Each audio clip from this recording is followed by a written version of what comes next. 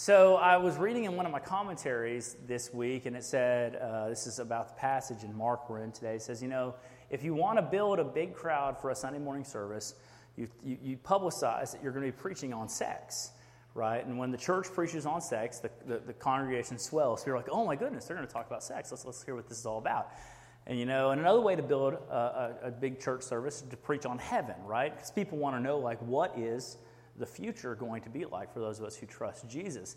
And it says if you want to build an epically large crowd, you preach on this passage here, which is about sex in heaven, okay? So today we're going to be talking about what that looks like, okay? And it won't be graphic if your children are still here. I promise you it's PG at worst. But if you have your Bibles, open up to Mark chapter 12, and we're going to pick up in verse 18, okay? So that's where we're going to start. Mark is the second book in the New Testament, Matthew, then Mark, followed by Luke and John. We're in chapter 12, starting in verse 18. And you remember what's going on. Jesus has done 3 years of ministry. He's in the last week of his life. We know this because we've read ahead. But he's in the last week of his life. He's in Jerusalem, and he's teaching in the temple grounds. And so he's just fended off an attack by the Herodians and the Pharisees. And now he's dealing with the second group of religious leaders who want to attack him. And we pick up in verse 18, and it says, and the Sadducees came to him. And I'm going to stop there just real quick to kind of get your minds around this. The Sadducees were the other ruling party in ancient Jewish life. So you had the Pharisees and the Sadducees, which were kind of like religious elites. They were the people who followed God's law most closely. But they had some very different interpretations about different passages in Scripture, and so they were on separate sides. The Herodians were kind of a side thing.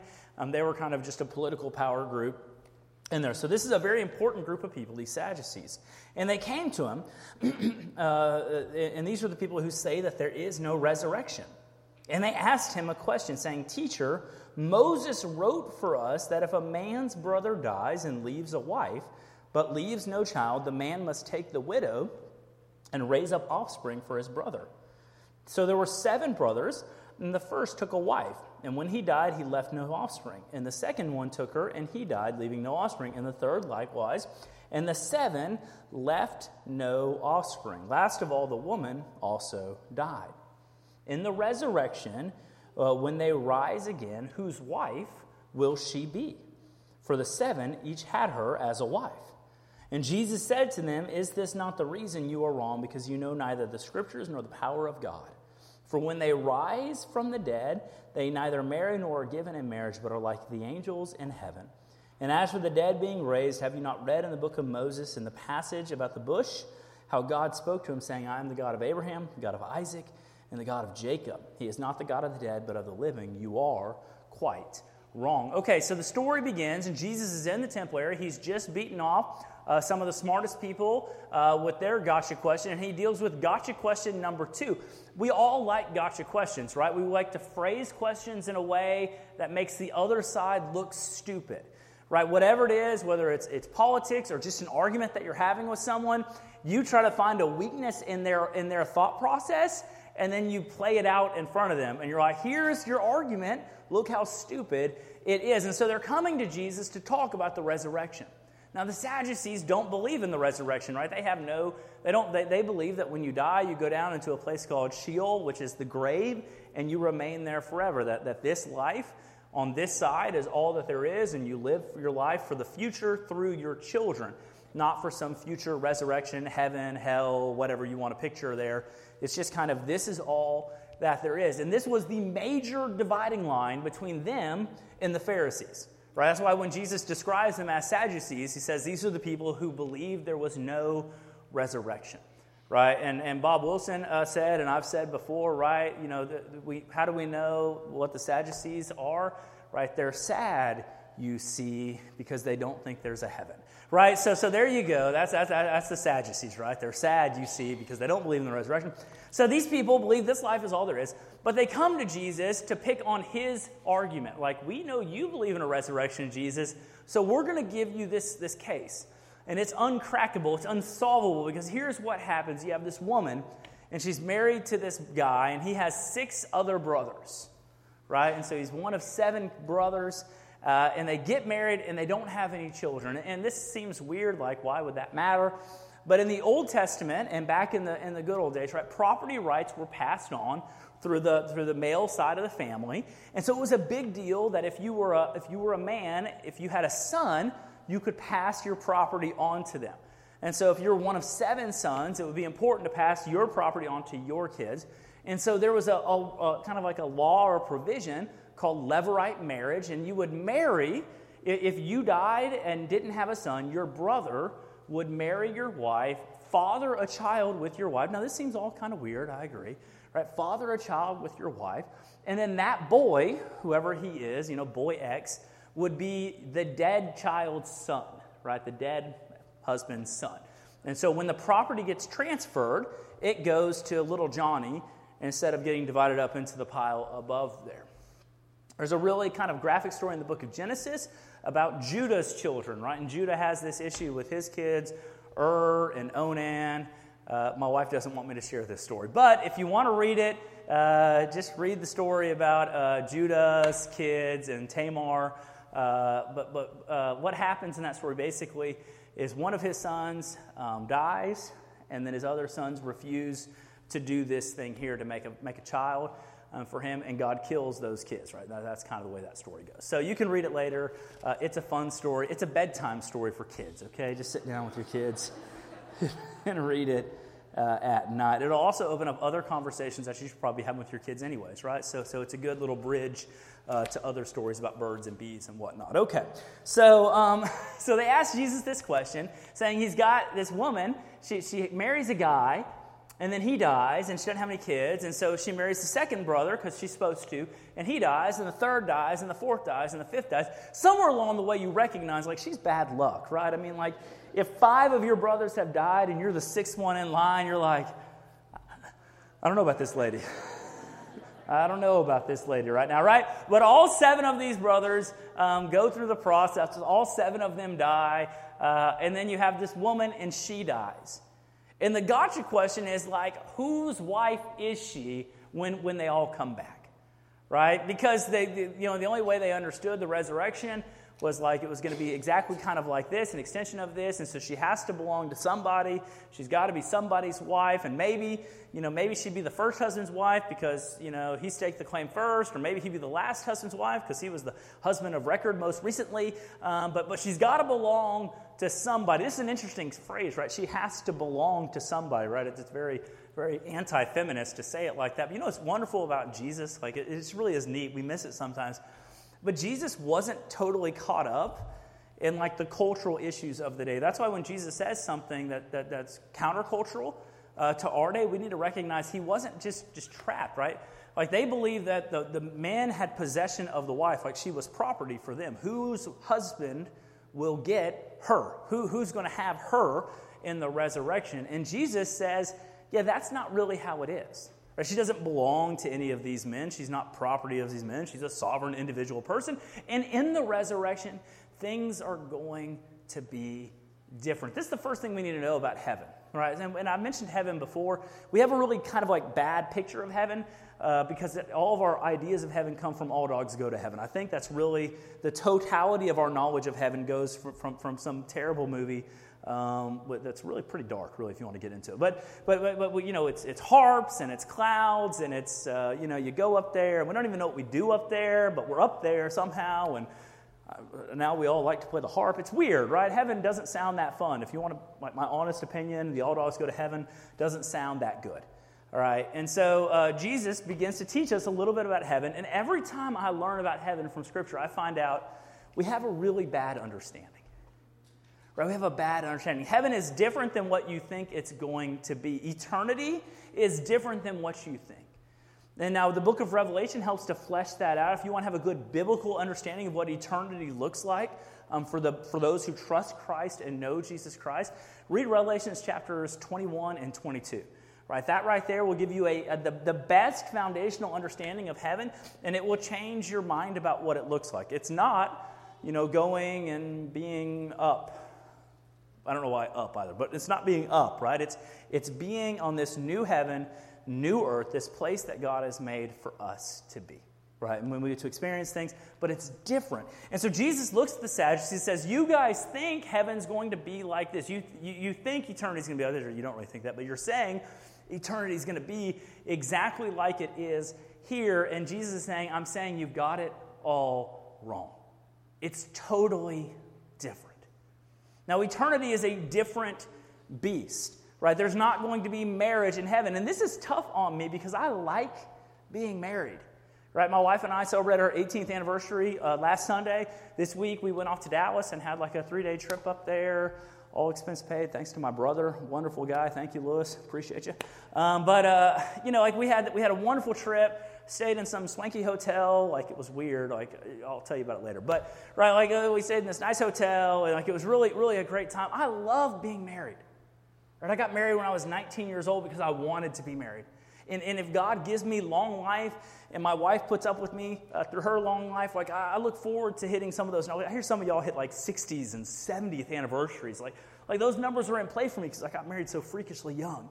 Right, like so I'm excited about what this long life with my wife could look like. And then when Jesus says heaven doesn't have marriage, like my heart hurts. I'm like, some of y'all are like, praise the Lord, right? Like I've only got to serve 45 years.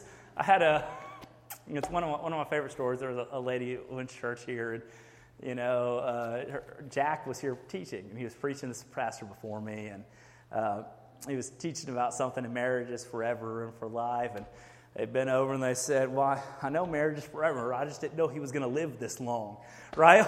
Like the idea of like, yeah, I know marriage is forever, but boy, sometimes it seems like a sentence as opposed to a blessing that it's forever, right? So, but I mean, like I love being married. And so for me, like eternity, thinking of eternity without like marriage, like what marriage is, not just the physical act of marriage, but like just being whatever marriage is inside the soul of me and inside of myself. Like it hurts sometimes to think about. Right? It makes me sad to think like, man, I'm not going to have that. I'm not going to be able to possess that for all time. Like there's a part of me that mourns for that. And then there's another part of me that says, you know what, if God says like that you're going to have eternity and it's going to be this tremendous blessed life, and God says, but there's not going to be giving a marriage and taking a marriage and all this stuff, you're going to be like the angels. Like God has a better understanding of what I need, right? And so like this thing that I do where I'm married and I enjoy marriage, right? And it gives me some of the greatest joy of my life is being married, right? God says that is just like a whisper towards what God has, right? Like it doesn't even measure on the goodness and greatness that God has. That doesn't mean that when I get to heaven, I won't know who my wife is, or we won't have some sort of shared life experience, and maybe she'll live in the condo down the hall. I don't really know how all that's going to work out, but I do know this. When God says there's not going to be a giving and taking in marriage, and that each of us get to heaven on our own merits, and that we get to experience God in a unique and good way, like the fact that the best thing that I have on earth, God says it's not good enough for heaven, kind of makes me excited. Right? Like if the best thing that I have on this side of eternity, God says, yeah, that's not good enough. I've got something better. Right? I'm going to enjoy it on this side. I'm going to love my wife on this side. I do love you, baby. You are tremendous. Right? I'm going to love everything that I have on this side, but I kind of look forward. If the best thing on this side, God says, yeah, that's not quite good enough on the other side. That's tremendous, guys. We should be excited. And so like my idea of playing a harp all day in heaven, like I'm like, that's not better. Right? That's not better than going on a vacation with my wife. And so like harp playing for me is out. Maybe you get really excited about playing the harp. Right? God bless you. Maybe some of you will be professional harp players up there, right? But for me, I don't see that being the case. Right? Because something better than the best thing that I experience is what I'm going to experience in eternity. Eternity is a tremendously blessed place. And it's impossible for our minds to get it. Right? Like we and I love that Jesus tells us this, because it tells us like, guys, it's better. Like it's better than what you think. Like when we talk, and I do funerals too often, and I talk about, grandma's gone on or mama's gone on, and there has been some wonderful, faithful people that I've been able to eulogize, and I've been able to talk about how God has been faithful. You know what they're experiencing? And I say, man, it's better than anything we can imagine. I don't think people get that, though. It's literally better than anything you can imagine. Like, take the best thing, take the Fortnite win where you just use the pickaxe the whole way through, Doss. Right? It's better than that, right? That'd be a good win, right? Doss? Would that be a good win? That'd be a good win. So, right? Right? It's better than the pitching a perfect game in baseball. Right? It's better than whatever your highlight moment in your life is going to be. God's like, yeah, that's not good enough for real eternity for you. And that means we're going to experience some stuff that I can't tell you about. All I can tell you is, guys, what you think heaven is, you're wrong. It's better. And now you're thinking of something better, you're wrong. It's still better. Right? And now, as you're like, man, my mind is just blowing, it's still better. Guys, it's better than we can hope or imagine or think about. It breaks our brains to recognize the goodness of God as He's going to pour it out to us. Marriage isn't going to be a part of heaven. Oh, my goodness, it hurts my heart. But then I think, if that's not good enough, how good is heaven going to be? How good is this new earth that God is going to place us on going to be? That's the first point Jesus wants to make with the Sadducees. Guys, heaven, this resurrected life, it's different than you think, and it's better than you can imagine. But the second thing, and it's very, very important you get the second thing, guys, it's not just different and better, it's literally real. It's real. It's not some concept. It's not some hook out there of some future thing that may or may not come true. It's absolutely with certainty real. So Jesus is dealing with people who doubt the nature of the eternality of the soul. He's dealing with people who doubt the resurrection. And he's like, guys, it's real. Not only is it different than you think, not only is it better than you can imagine, not only is it tremendous beyond words can express, it's absolutely real. Guys, and the reality of eternity should sit with the believer every day of their life. That this life, the 80 years or 90 years that we get on this ball of earth, right, it seems like a big deal, and it is a big deal. Your choices here matter. They have real value. When you sit down and you read Bible stories to your children when they're small, it matters. Right? When you share your faith with your coworker, it matters. When you're kind to someone who's been rude to you, it matters. Those little decisions matter because they have an eternal impact on someone else's eternal soul. Right? So there's big things about this life here, but guys, this life is not all there is. And so if you live your life fully for the years here, you are going to be devastated on the other side. I mean, devastated. The book of Corinthians, Paul talks about God tests all of our works. He tests everything that we've done, good, bad, and indifferent. And he tests them in fire. And the idea is everything of your life is put into the fire. So your job, your family, those you've loved, those you've hated, everything is put into the fire, and God burns away everything that's worthless. And at the end, what's left is what's precious. And some of us, we're going to go in with a big old pile of 2 tons of stuff, and we're going to put it in the fire, and when we get it back out, we're going to have ashes left. Because we put nothing in the fire that will last. We've lived for this world in this life, and we've not lived for the life to come, and there will be grief on that day. It's tough to imagine grief in a perfect place. My mind, again, it hurts, guys. But there's going to be grief when we recognize that everything that we did, what comes back is just a handful of precious things. And some of us, we may not even have a handful of precious things. Guys, live your life with the future in mind and not the future of your 401k. I mean, have that in mind too, guys. I don't want you to be destitute, but live your life beyond this world. There are real things happening beyond this world. There are real life choices that you're making now that will affect eternity for yourself and for others. Heaven is a real place. Eternity is a real thing. The Sadducees didn't believe it.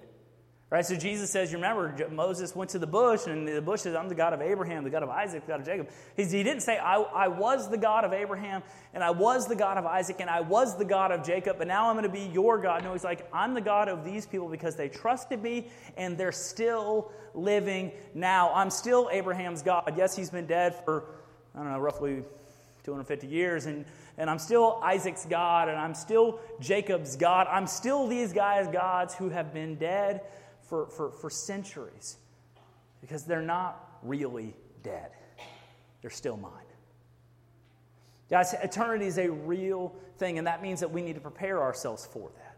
The first thing to prepare ourselves for eternity is to align ourselves on the right side of eternity, right? And I divide our church into the sheep and the goats. Sometimes people tell me I should divide them into the sheep and the goats, but my mind doesn't work that way. So I'm sorry, goats, you're over here, okay?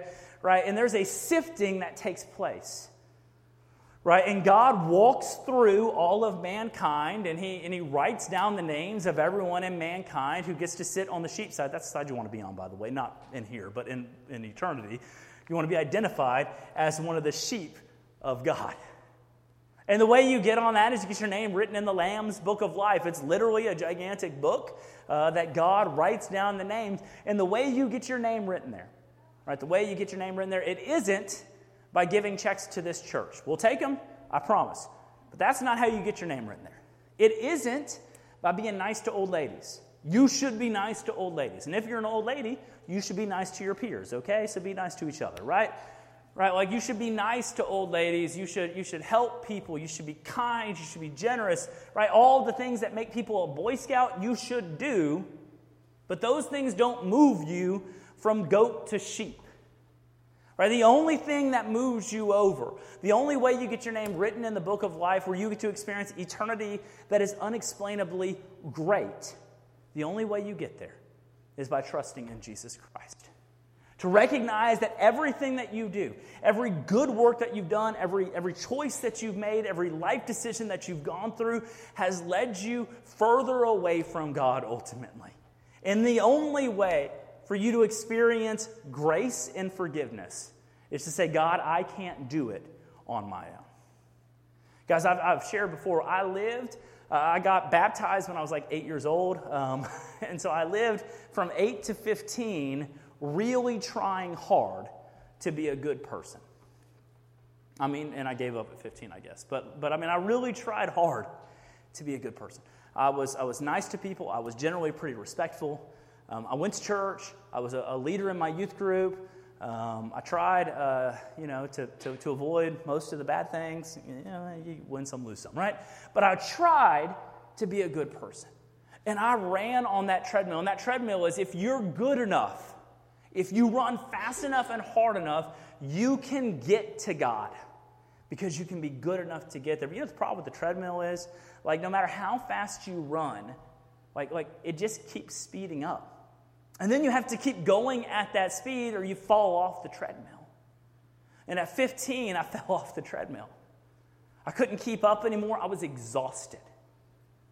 And I remember I was sitting like about where my wife was, roughly maybe one more row further back. It was Sunday night church, and some guy came up and said, "You can't be good enough for God. But if you will trust Jesus Christ, He's good enough for you." And what that means is if you'll trust that Jesus died for your sins, that means He took the punishment that you deserved. If you'll trust that, and you believe that God raised Him from the dead, and you'll surrender your life to living for Him, if you'll do that, then guess what? He has already done the work to get you there. And I remember I was 15, I fell off the treadmill, I started crying. 15 years old, I don't cry now, really. It's not part of who I am. It's very difficult to make me cry. Onions, maybe, I don't know. I just don't cry. I'm not geared that way. There's nothing wrong with that. If you're a guy in here and you cry, God bless you. Your family is better because of it, I promise. But it's just not who I am. I was 15, I was sitting with my girlfriend, and I was sitting there, and just God spoke to me. He said, "Man, you can't do this, but I've already done it."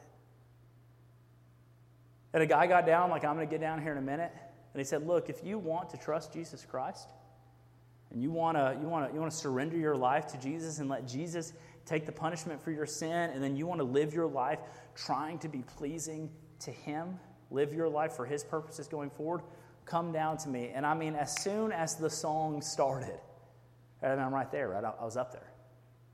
Right, my parents were confused because I was baptized when I was 8 years old, right? I went through the tub, I answered all the questions, I looked like a pretty good person, but I wasn't.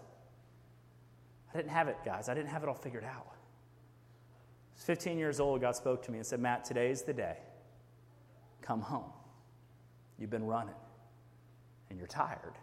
It's time to come home. Some of you may have been running for a long time.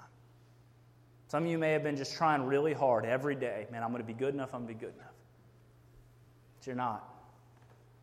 I said last week, I'll say it again, you can't fix you, you're the problem. Come home.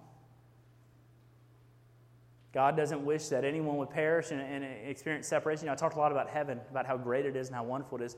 But there's an opposite end to that spectrum, right? There's eternity in the hearts for all mankind. And that means some of us will go to a place that is just as heaven is unexplainably, tremendously amazing. Like there's another place called hell that is the exact opposite of that. Tremendously, unexplainably terrible. And I don't wish that for anyone that ever hears my voice. God desires to call you home. And He desires to give you better than the best things on this side. Will you come home today? Guys, heaven is a real place. It's different than we think. And it's prepared for those people who trust Jesus Christ. Will you trust Him today? And if you've already trusted Him today, will you live your life today with the knowledge that other people's eternity hang in the balance based on how you behave to them? Let's pray.